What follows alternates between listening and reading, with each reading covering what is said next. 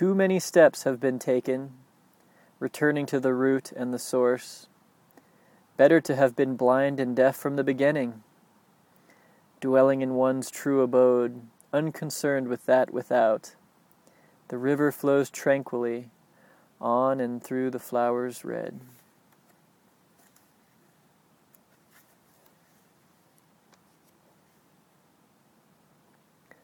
Barefooted and naked of breast, I mingle with the people of the world. My clothes are ragged and dust-laden, and I am ever blissful. I use no magic to extend my life. Now, before me, the dead trees become alive.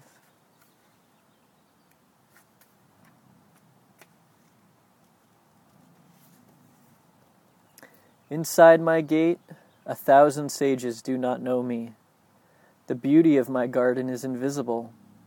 Why should one search for the footprints of the patriarchs? I go to the marketplace with my wine bottle and return home with my staff. I visit the wine shop and the market, and everyone I look upon becomes enlightened.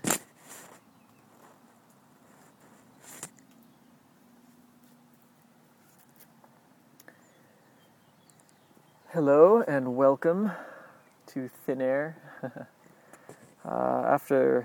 In the beginning of the last little talk, I informally dubbed this series of podcasts Be Here Now, because that really is the underlying theme, but I wasn't too happy with that.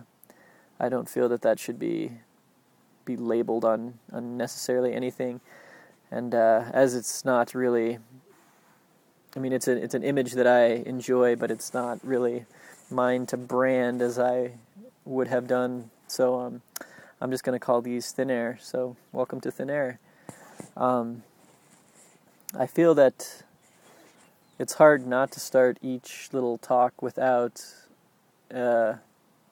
having thought about the previous one and addressing any omissions or it's just like each magazine issue has the corrections from the previous issue in the same spirit. So, not that I feel that anything from yesterday necessarily needs to be corrected, but there were a couple points that I had thought and wanted to share that were kind of interesting, and really, actually, more what's just going to happen here, I think, is just a continuation of yesterday's talk, and then getting into some additional material that I find interesting. So, the topic yesterday was, why do anything at all, was the question. And I kind of danced all around the topic. I'm not sure I ever really gave a very concrete indication of exactly what it was that I was talking about. I think for most people, even hearing the title of that talk, why do anything at all, I don't know if that's something that's universally felt or if that's something that I have just felt for whatever reason. So in that aspect, I guess I will kind of preface where this whole issue kind of came from, for me at least. And really, I think if I could find a root or something sticking above ground that I could pull up and get at the root of where that kind of feeling came from, I think it might be I was going to say misinterpretation, but that might not be right, because I'm not sure there's a right interpretation. But I guess just my early interpretation of Taoism and Taoist principles and the idea, I think Taoism, the entire, I'm not even really sure what you would call Taoism. The idea of the Tao could be summarized most generally and easily as go with the flow.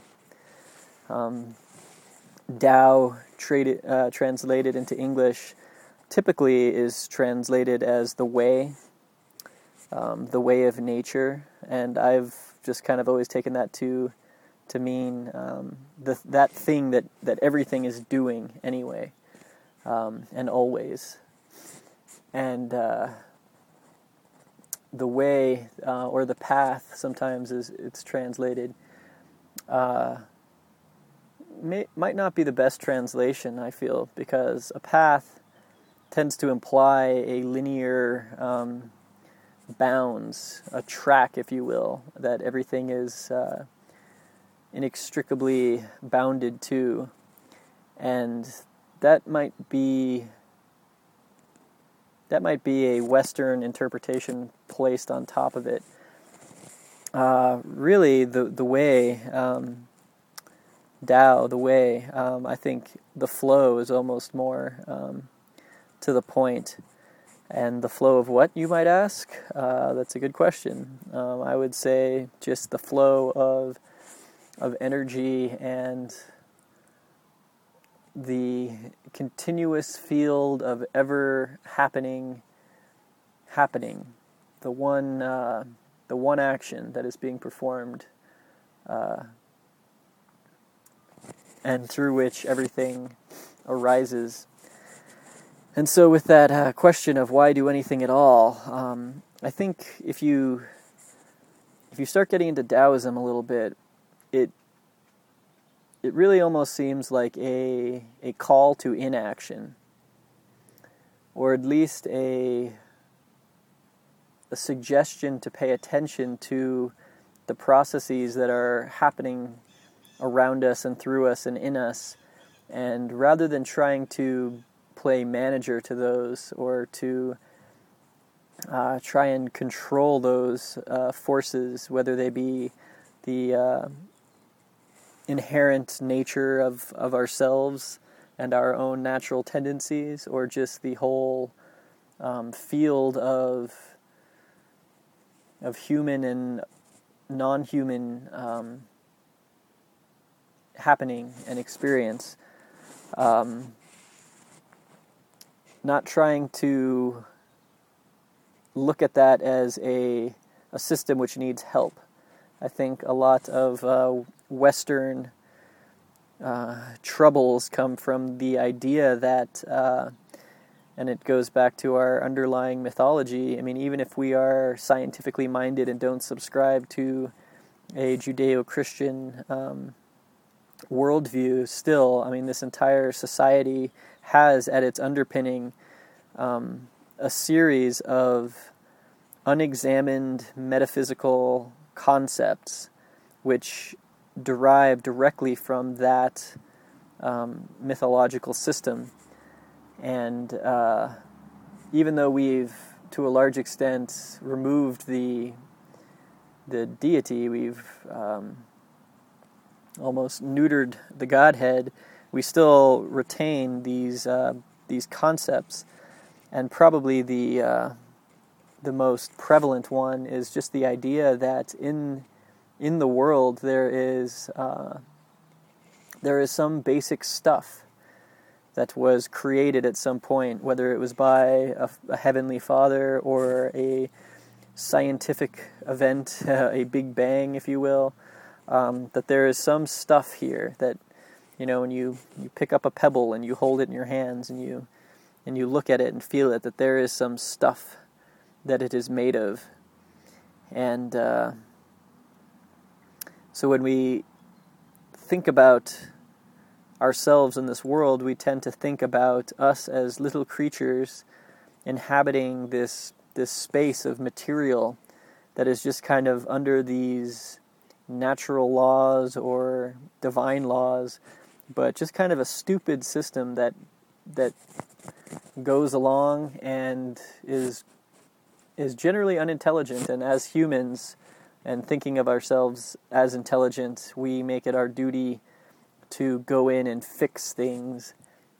And increasingly, and especially in this day and age, we're finding that in our efforts to set the world to rights, we have, to a large extent, disrupted the very well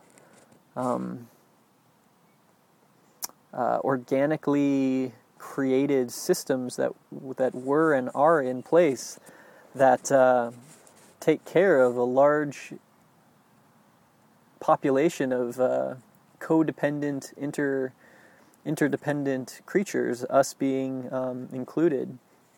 And in looking at it and thinking that it is unintelligent and we are intelligent and trying to fix it, a great example would be medicine. Modern medicine really looks at the world as just this corrupt, constantly falling apart, poorly designed mechanism that needs intervention at all levels. It needs drugs and surgery, and I mean, if I don't have any figures in front of me or anything, but just the percentage of the population of the modern Western civilizations that are actually on some sort of chemical stabilizer or antidepressants or any of a number of prescription medications, we go in and try and fix the things that we think are counter to what they should be. And really the idea of the Tao is an acknowledgement that there is in play a marvelous, creative, intelligent, not intelligent as like a personality or as a thinking, reasoning type entity, but intelligent in that what it's doing has a sense to it, or can be made sense of. Really, anytime we try to put some sort of logical sense to reason, when we try to reason from anything, we are, just by the very act of doing so, overprinting something that is really just wordless and undefinable. In defining it, we are missing a large part of it, if that makes sense. To call a tree is to miss the whole point, because you can't get wet in the word water, that kind of an idea. The map is not the territory, and words are a map, and they're not the things they stand for.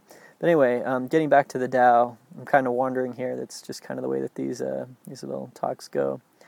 But I brought up the Tao as a thread back to that question of why do anything at all. And I think if you spend enough time with the Tao, and the text that I'm most familiar with is Lao Tzu's Tao Te Ching. That's a great book. I think it's a great book for anyone's bookshelf. It's so just simple and poetic, and it's easy to just kind of pick up and read a couple little passages, and there's always wisdom. There's always something to be got from it, and it's very beautiful in its simplicity. And one of the recurring themes, and I wish I had a copy of it in front of me. My copy is actually loaned out right now, so I don't have that in front of me. I would love to read a couple passages, but the theme that kind of returns again and again is just this idea that a person who flows with the Tao is empowered by the Tao. And actually the Tao Te Ching, Tao means, as we've been discussing, the way, or I like to think of it as the flow of everything, the flow of nature, the flow of the one continuous happening. So that being the Tao, the second word, De. De is the power. It's sometimes translated virtue, but it's essentially the power that is derived or inherent in the flow itself. And it's the idea that if you are caught up in a raging river and you're being carried downstream, the stream in this sense would be the Tao. And if you are trying to get out of it by walking or otherwise moving as you would on dry land, it's not going to work. you're just going to get bashed on the rocks and generally have a bad go of things. But the sage swims with the river. It doesn't swim against the river. It doesn't try to make the river bend to their will. The sage swims with the river, and in so doing acquires or is able to utilize, these might not be the best words, but is somehow privy to the de, which is the power. So the man who swims with the river has the power of the river behind him. A little anecdote here, a little Zen story. A monk was walking along a path and saw an old man who was doing something kind of up above a rapids, and the old man slipped and fell in. And the monk just gasped as he watched this old man get swept down the stream and go over this waterfall. And there's all these jagged rocks at the bottom, and the monk watches this and is just sure that the old man is crushed and is dead. And he walks along, and then the old man comes down below the rapids and just kind of comes up on the shore and gets up and picks up a new walking stick and goes on his way. And the monk is astounded at seeing this and runs up to the old man and says, "That's amazing. I was certain that you were dead and just dashed to pieces on those rocks. How is it that you were able to make it through that without a scratch?" And the old man just kind of looks at him funny, and he says, "When I go into the water, I become the water, and I flow with the water, and so the rocks don't hurt me as I flow around them. And I go in with the swirl and come out with the wave." And that really is just kind of that idea, the Tao, and the De, the power that comes from it.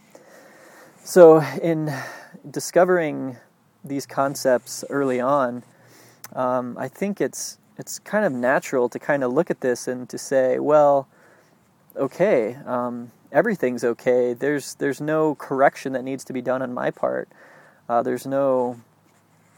body knows what it's doing. There's no need to try and get in there and interfere with the processes of life that are, happening anyway.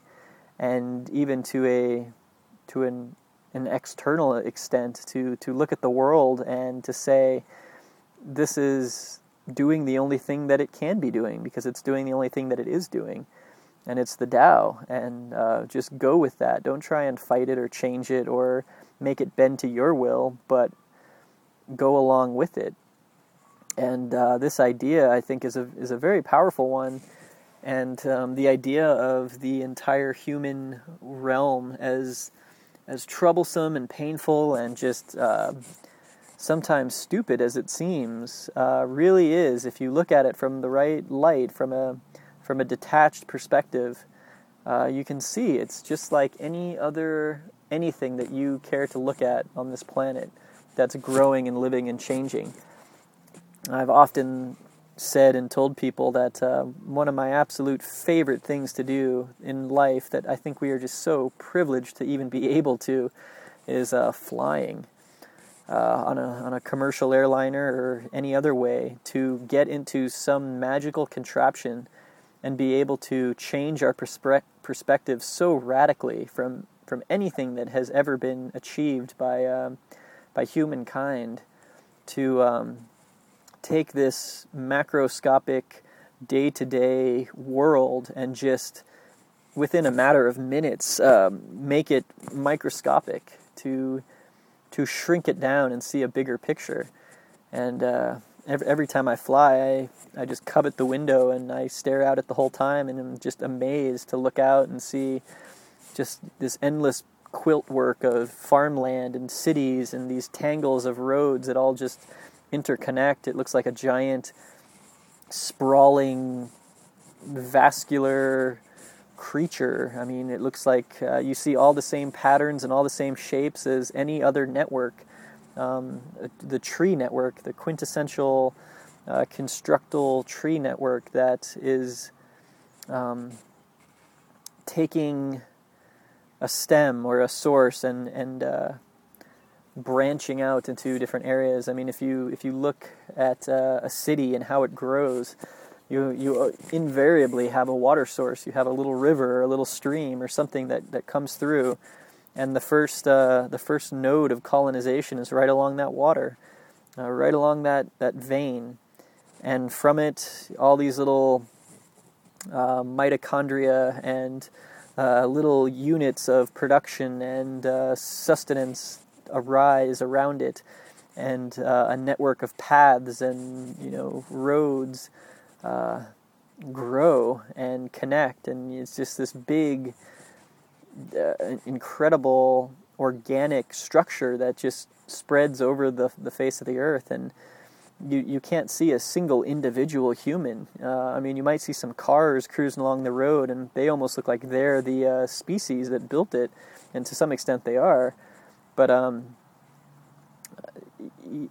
that height, what does any individual look like? I mean, it doesn't even matter. We're just as I have termed it in the past, we are the enzymes of an elephant, this super organism that we are ourselves creating through our day-to-day actions, yet which exists on a level we don't even see it. We barely even know it's there. All these networks that have been built over generations that link us together, like the neurons of the brain or the arteries of the heart, of the vascular system. There it is. And so this idea of the Tao, looking at this and saying, well, I mean, who's to say this is right or wrong? Who's to say that we're doing things correctly or incorrectly? Just go with it. Don't try to change it. Just enjoy it, and all the stupidity and the suffering and the misery of the macrocosm disappears at that larger perspective, and we're just another little plant growing, another little tree that is spreading out and breaking down energy gradients, thermodynamically speaking.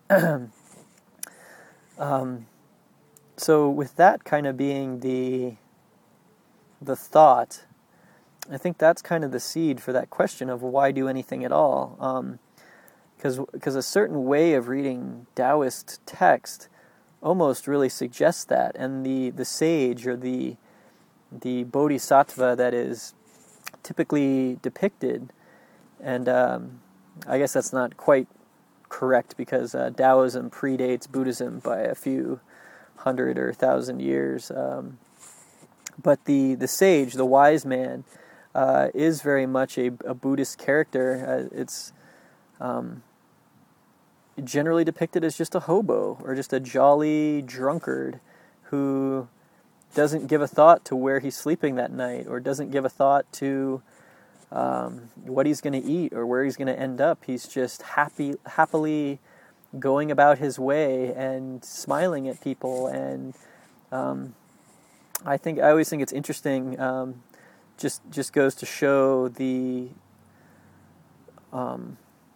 very minimal level of understanding that we have in this culture of other cultures. But it's funny to me how the Buddha is generally thought of as just a fat guy, Buddha bellies, or we see all these sculptures all the time of the fat Buddha. And that Buddha is actually, in Japanese, his name is Hote, or in Chinese, Hongai. And the fat Buddha is basically, he's just a bodhisattva. So he's not the Buddha like the historical Buddha, who was Gautama Siddhartha. He was the, who is believed to be the historical Buddha who sat down under the Bodhi tree and had the realization and propagated his ideas in the dialogue that has become Buddhism. The fat Buddha, the Pongai, is essentially a hobo. He was either Chinese or Japanese, but he's always depicted with a big belly and a big bag slung over his shoulder, almost like Santa Claus, really. And in that bag, he has trash that he has collected. And he collects trash, things that nobody wants, and he walks through the streets with his bottle of wine, and he gives these marvelous pieces of trash to children who just love it. All these little trinkets and fragments of pottery or whatever it may be. That's Hote, the fat Buddha. But that is an image that comes from these Eastern thoughts that largely. It's interesting because Chinese Zen, Chinese Buddhism is very much influenced by the earlier systems of thought that were there, which includes, to some extent, Confucianism, but to a larger extent, Taoism. And so this Buddhist idea mixed with the Taoist principle produces these characters and this ideal of the perfect human being just human-hearted and just generous and generally carefree. And when you start getting enough exposure to those types of examples, and even to an extent, Christ was kind of one of these people. He hung out with the thieves and the whores and the sick, and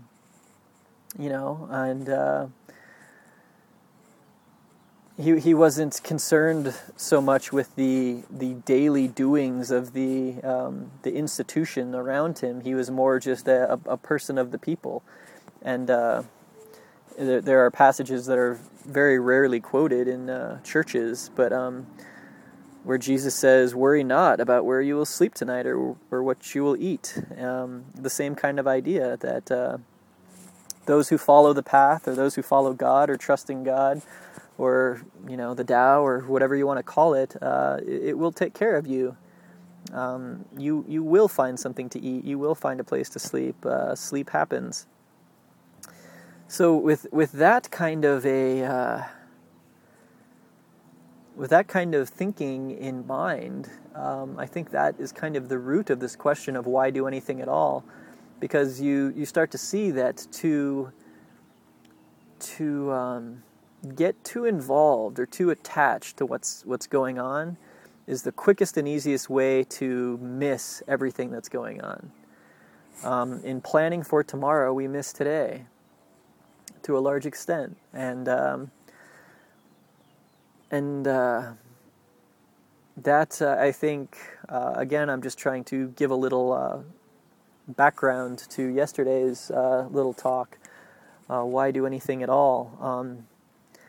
Is the sage just a perfectly idle person, or does the sage look for ways to improve his surroundings and his fellow man? Talking about McCabe and his business-mindedness, his involvement in politics, and the developing, ever-developing, ever-changing system of this, Fort Collins, Colorado is just the example.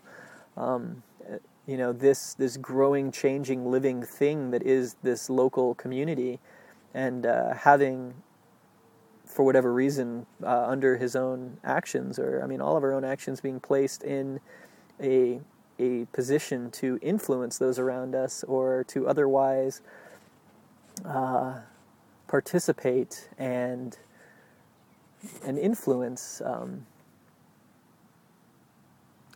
the world. Is there a responsibility to do so? Reading these Taoist concepts, which are so just, simple and brilliant and illuminating and very liberating and empowering, all of these ideas, but does it at the same time destroy ambition and destroy the want to, or the supposed responsibility of thinking for the future and planning ahead and those types of pursuits? I went about my existence for a good while now, up until the present, and really including the present. Now I kind of walk the line back and forth between the two ideas of, on the one hand, being forward-thinking and preparing and looking for ways to make the world a better place, or however you want to term it, and being completely content with everything as it is, and looking at looking at the world as just this beautiful growing organism that's doing what it's going to do anyway, and through us and by us, and that's kind of the question that always comes up to me: is it really a choice, the things that we do, or is it just our? I mean, we are the people who we are. So in the given situation, the actions that we follow are going to be what they are. I feel constantly in talking about these things that it's saying nothing in a lot of words. But that's been my argument for quite a while, is that even if you imagine that what you're doing is by your own choice and your own, and it's hard not to feel that way, because obviously at any moment there is an infinite continuum of possibilities that are constantly unfolding.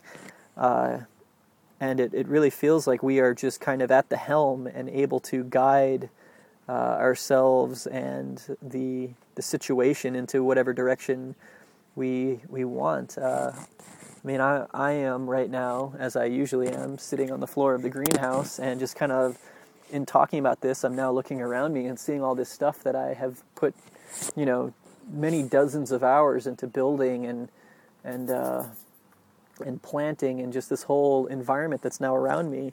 Was it a choice to do that? I mean, it certainly, on one hand, feels that way. That there came a moment when I said, okay, this is what I'm going to do. This is what I want to do. But it's equally hard not to feel that the whole reason that this is here is just because of one stream of actions that includes everything. That there is no other outcome that could have been, that exists elsewhere, that the choice could have led to.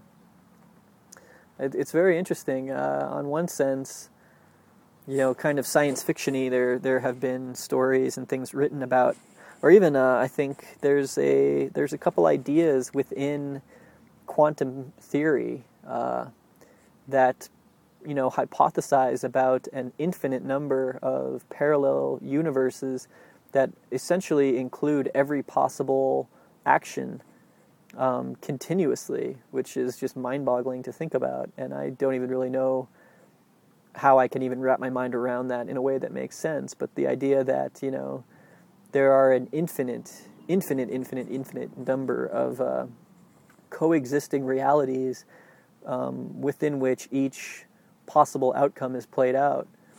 I don't necessarily know that I subscribe to that, because I don't really know how to internalize that and make that something that is real. I mean, it's an interesting thing to think about, but I don't really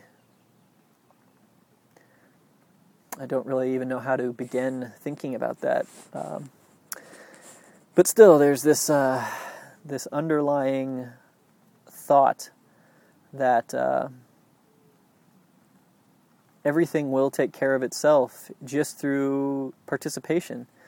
And I think this is kind of the way that I have changed this view, because I've always been, my mottos, the first being be here now, the second being go with the flow. With me, it's always go with the flow. And I think earlier, go with the flow meant to me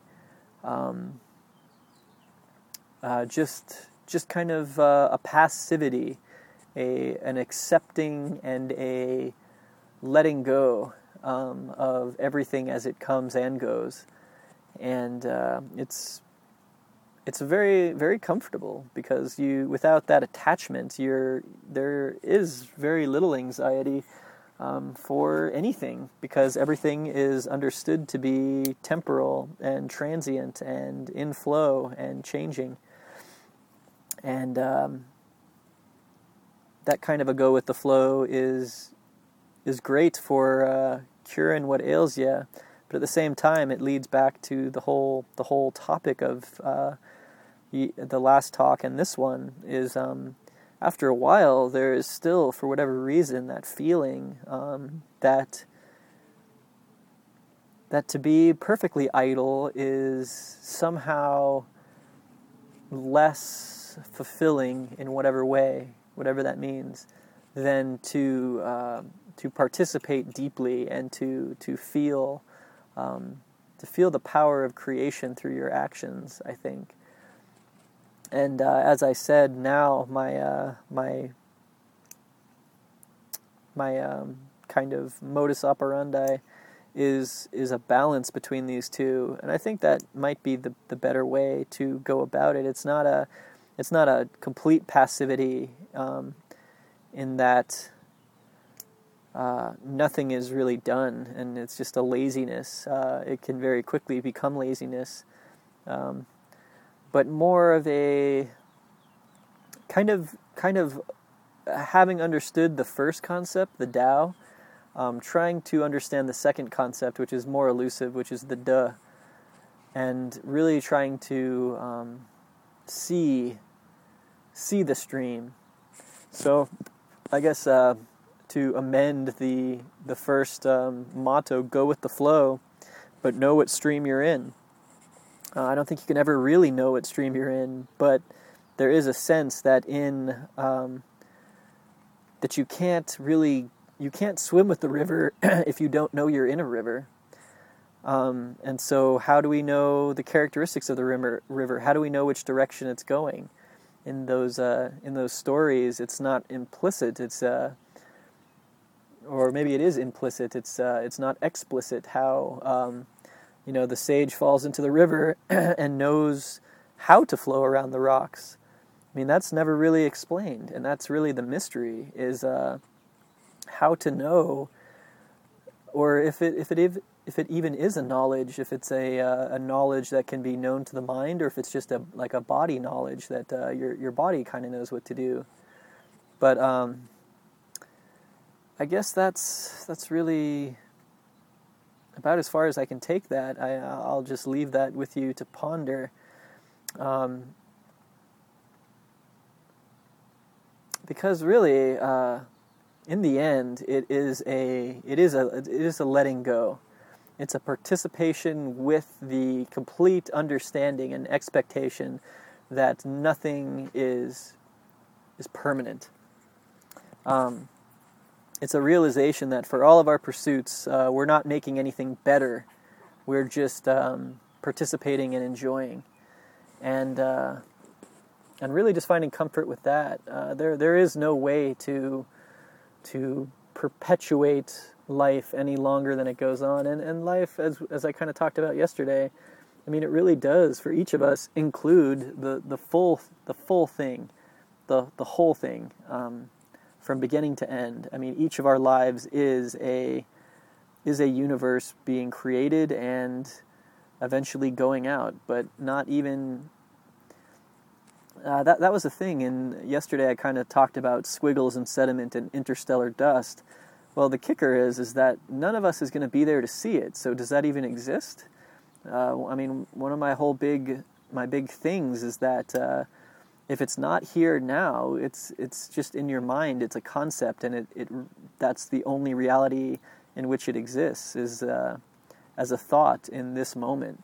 And so thinking about the end of the world, or thinking about the eventual sun burning out, is really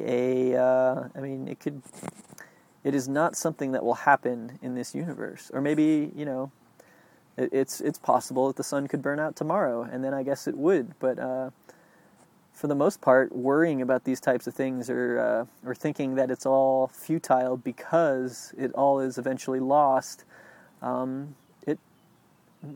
don't think that we can say that for sure, because to some extent, an infant who is born and only lives a couple days and dies, in that time, that was a complete.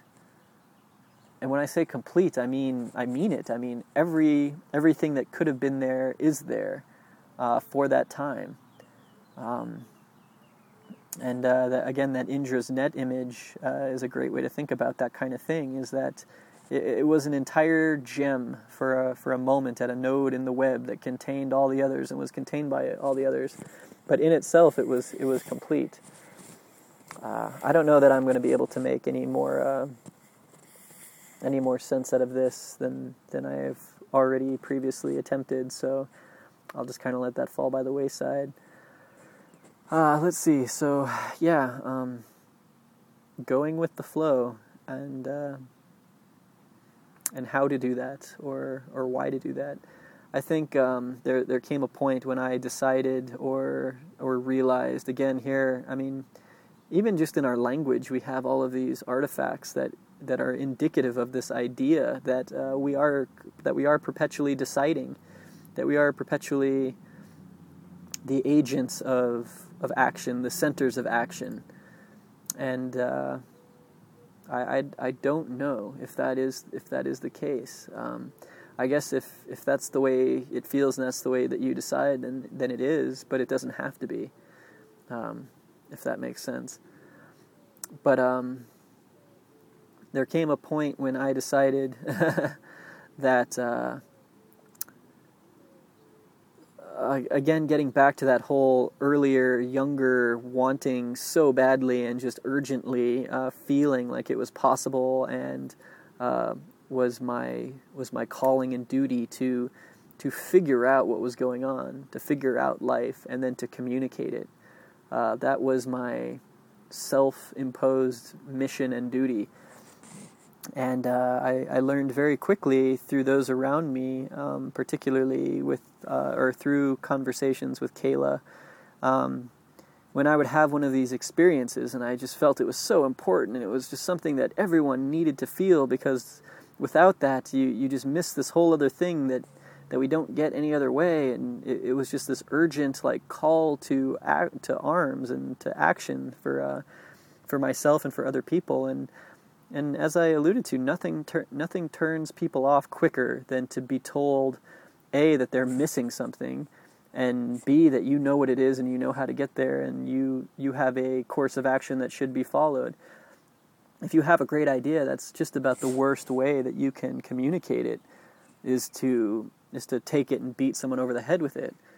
And so in this whole idea of the Taoist going with the flow, I came to a point where I realized that the best way, really, to communicate these ideas was just to think about them personally. Just to take them upon myself, and not so much. And of course, here I am, kind of going against this, and to an extent preaching, although that's not my intent. I'm just, as I stated previously, having a conversation that would otherwise not take place and is enjoyable. But that through through our own life, whatever that may be, and just being generally just pleasant and happy, and a calming presence to people, and having the wisdom that can be found in these mythologies, rather than trying to force other people to get it the way that you got it, to just live it. And in so doing, you will have a far more profound effect on those around you, just through your own through your company with them, or your relationship with them. And I think that's kind of, if anything, the final. And I mean, nothing is final. Life is a constantly evolving field of actions and thoughts. I always just find it very indicative and fascinating that I can look back now at my life and see that at every stage of my life, I felt that I knew what was going on some level. I mean, even if I was, very, very much blown away by all kinds of concepts, and I didn't have all the answers, obviously, but still this feeling that I know what's going on here. Like, I mean, we see this in kids all the time. I mean, kids know more than their parents, obviously. I mean, because they're living in a whole world that their parents don't even see. That just that they are fully ingrained in and capable, wise agents of whatever it is that they are doing. Or what I'm getting at here is that looking back over our lives, we always feel like we somehow have it, at least in some way, figured out. But the thing that gets me is that when I look back, especially at my life, I realize that I've always felt that, but at any given time I have thought something completely different. So that really is kind of a big indicator of some of these other concepts that I've been talking about, including just these self-contained universe that each of us is and creates. But getting back to and hopefully concluding here, for me, what all of this has meant is to enjoy the moment, enjoy as much as possible, and it's hard sometimes. It's very hard, and it's even harder when you feel that that's what you should be doing, and you try to enjoy the moment, because that's the quickest way to miss it, is to look at the moment with some sort of expectation. But to really, as much as possible, just find enjoyment and find that beauty that is everywhere, and to live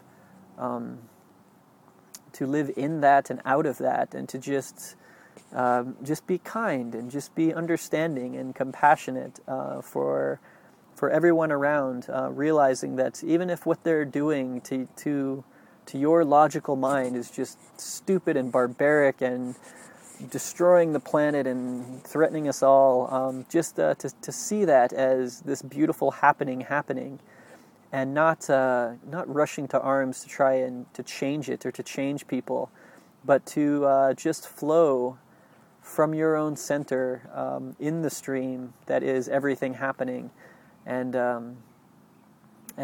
using that liberation, that awareness that it is all temporal, and it is all lost, and it's, there is no urgency,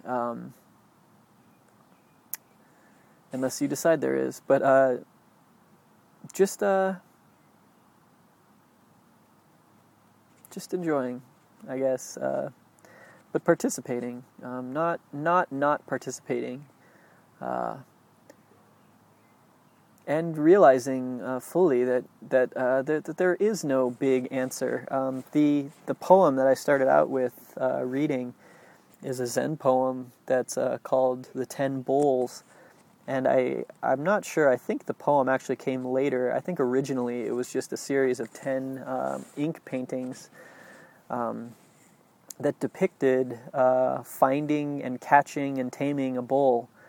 And if you listen to it again, kind of the arc of the story is very much the arc of my story as I've been sharing it, and all of our stories. I mean, that's the idea.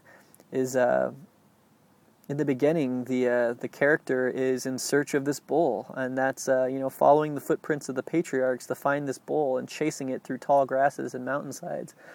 That is the this is my interpretation here, but that is the chasing down of this idea that there is this knowledge or this understanding that is that must be found, that is our duty to find, or anything. I mean, the bull could be the completion of some project or something you take up in your life or you feel is out there that you need. It's whatever you're missing. It's whatever you feel that you're missing is the bull. And the character goes out, and eventually, once he gets far enough away from his familiar surroundings, he finds the footprints, and eventually finds and tames the bull and brings it back to town. And the last panel, I mean, he eventually realizes that there wasn't even a bull. There was no bull. There was no whip to tame it. There was no anything really at all. And they call it the 10 bulls, but the last figure, the last image, is just an empty circle. And that really is, I guess, the point of what I've been trying to allude to or get at, is that in the end, chasing these things down. I mean, there wouldn't be that beautiful poem if that character had not gone out and looked for the bull. In looking for the bull, all of the beautiful artwork and and our whole civilization is the pursuit of that bowl. Yet the last figure is the last image is that no thing, that emptiness, and knowing that and living that is what it is. So, with that, I will conclude, and I will thank you again for listening, and I look forward to rambling at you again soon.